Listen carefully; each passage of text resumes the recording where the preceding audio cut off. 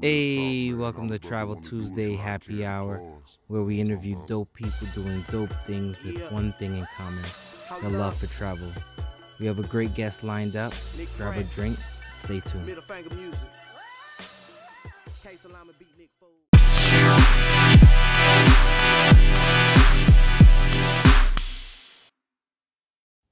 What's going on, travel fam? If you ever thought about starting a podcast, check out Anchor. Anchor is free.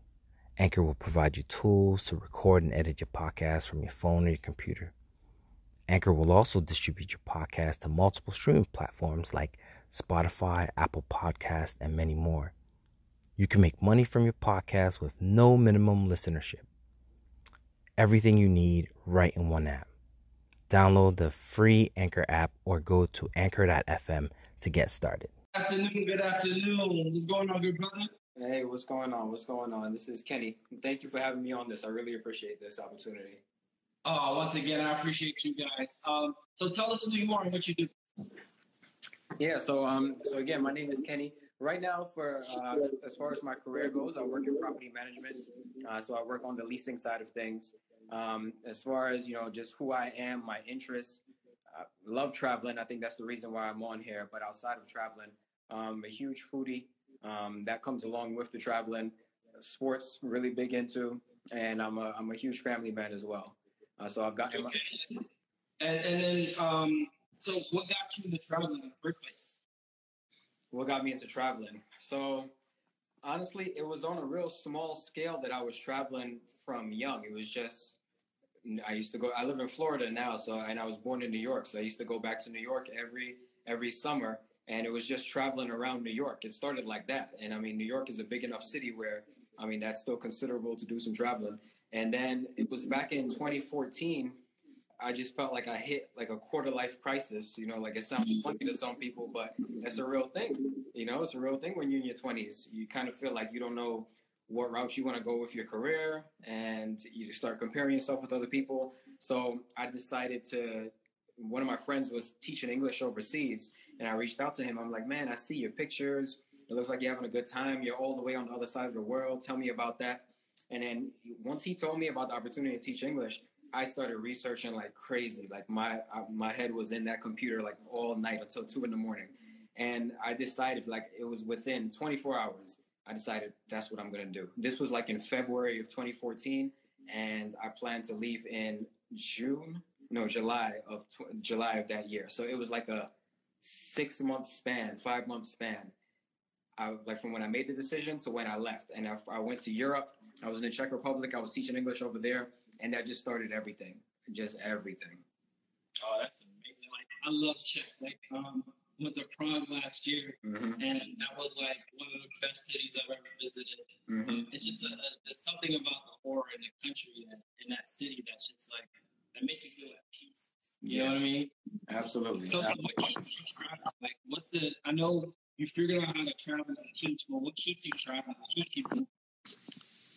What keeps me traveling? I would say, well, when you say what keeps me traveling, like what's my passion for continuing to travel, or how do I afford it? Like, it was a little bit of both.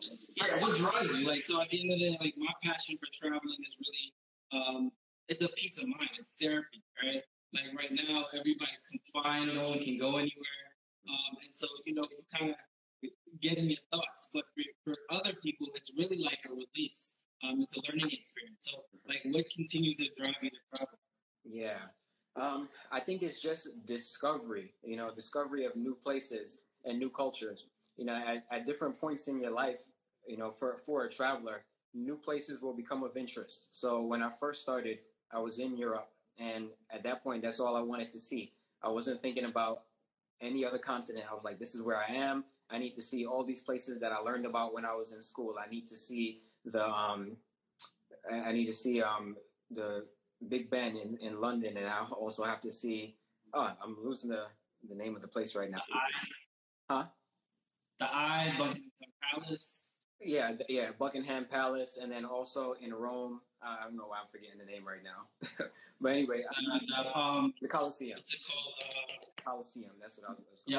But yeah, I need to see like all these landmarks that I saw growing up, and then also in school. So that was of interest to me. And then from there, it was like, Then I went to see Asia, and then I went to see South America. So it was just about discovery of places that you would see on a screen or read in a book, and then actually being able to see it in person. And then just like learning the cultures are so different to you when you never go to them, but when you actually get there, you realize how many things are the same. You know, whether you go to the supermarket and you realize how a lot of the products are the same, but it's just in a different language. I mean, things just come closer together. So seeing how the world is closer when you actually get there, it's exciting. Seeing the similarities and differences. That's dope. That's dope. Like, what's been your favorite place to visit so far? You know, it's a different connection when you live there and when you just visit there. So I've been fortunate to live in 3 places outside of the U.S. in 3 different places. Prague being one of them. Also a city in South Korea called Gwangju. That's about 3 hours south of Seoul. And then also a short time, just a summer stint in Colombia. So as far as like staying wise, Prague was probably my favorite out of the 3 of them living. It's just something about being in that close proximity to the rest of the European countries. That's that, you know, like you can't beat that. And How long were you in Prague? I was there for a year. For a year. So you got a chance to kind of move around a lot while you were out there. Mm-hmm. Yeah, definitely, especially with it being centrally located. So doing traveling by bus or by plane, I was able to move around a lot. Yeah, I did 5 cities. 4 cities. I did Munich, Prague, Vienna, and then Budapest, all within like a week and some change. Yeah. And so we did the Flixbus from one location to the other, and you don't realize how convenient it is to be for those countries to be in such close proximity. Right. So, am I coming out clear? I just want to make sure that I can be heard. Oh yeah, you're clear. You're fine. Okay, awesome. So, now we're gonna change the subject a little bit, just to the current times, right? Like, how has being a Black traveler kind of impacted you, right? We all get stares whenever we go certain places, and whether we travel locally or we travel abroad, there's always some challenges that some of us may face, right? I mean, if you want to expound on that, especially with the current climate today, especially here domestically, it's almost dangerous for us as Black men to move around without the fear of being pulled over, without the fear of not making it home. Yeah. Not necessarily always the case overseas, unless you're going to like a third world country of some sort that has potential civil unrest. But what's been your field since you've been traveling? Yeah. So I just want to answer one question that I see in the comments. Someone asked, how is it like being Black and living in Korea? I actually got that question many times. I didn't know what to expect being Black going to Korea ahead of time. I figured that there would be a lot of interest, just walking the streets. Not only do I look different as, I don't have Asian features, but also I don't have Asian features and I'm Black. So, that's 2 things right there. And there was that aspect of it where there was that interest level from the older generation. That didn't surprise me. Sometimes you see older people walking on the sidewalk and they would turn and look. It wasn't out of anything negative I ever felt. It was just more so an interest. The younger people, it was nothing to them. I walked by them and it was nothing. However, that was another place where I was teaching English, and in the schools, it was very fanatical. I think, and that's Korean culture in general. Everybody knows about the culture of K-pop and how big that is. That's like the equivalent of when we had boy bands at their peak in the late 90s and 2000s. That's what K-pop is now, maybe times 50. So it's a very fanatical culture. And they would treat you, the teacher, as that also. You're walking through the hallways and they're screaming your name and coming up to you, giving you a 5 and touching you, especially the younger ones. So that was cool. I was excited seeing kids get that excited just from seeing someone who looked completely different than them. Oh, wow, that's awesome. Yeah. So what about the other places that you stayed and teach? Say that again? What about the other places that you stayed and teach? Like you taught in, you said Colombia? Prague. Prague. In Korea. So Colombia, I didn't teach. Colombia, I just went there just to take some Spanish lessons. But Prague and Korea, Czech Republic and Korea were the two places for teaching. I will say in the Czech Republic, I didn't face any racism or anything like that. I got some stares here and there. Like it was nothing super uncomfortable, but I felt like I couldn't be my full black self. And when I say that, I mean if I'm in New York and I got some headphones on and I'm on the bus, if I'm jamming out to a good song, I'm gonna jam out to the song. But I never felt like I could do that comfortably sitting on the metros in Prague. I don't know why. I felt like me just bopping my head would just garner stares, and that felt a little uncomfortable. And that sounds so simple, but like that felt a little uncomfortable for me. That was one aspect of it. Aside from that, just traveling in general while being black, I'll say there's that interest level for when people see blacks. I know, people probably don't expect that answer. They probably think, danger, being a black man, but I've felt safer being a black man outside of the States than in the States. So speak it, man. Speak it. I mean, speak the truth, man. Exactly. So one of the things, the younger generation, younger foreigners, when they meet you and you're in their country, they just want to know about, black culture. They see it, they've seen it on TV and on the computer. So they want to know about it, about the music. They think every black guy can dance. That's one thing. Like this. They think every black guy could dance, and they think every black guy could play basketball. So when I was out playing ball in Korea one time, they all were passing me the ball. They all expected me to be Michael Jordan, and I'm not a basketball player at all. And I think I disappointed them a little bit. But so there's that aspect of it, that you get. It's fun though. It's fun.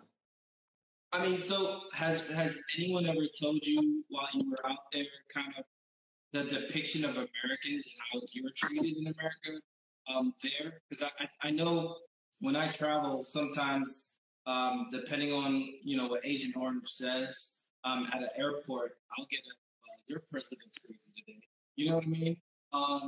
What are some things, like, have you experienced where people are like, why do they treat you like that? Is there intrigue as to how the discrimination here even involves? Because I think a lot of people are kind of, and I'm using the term in the proper sense, are ignorant to what's going on here. You know what I mean? Yeah.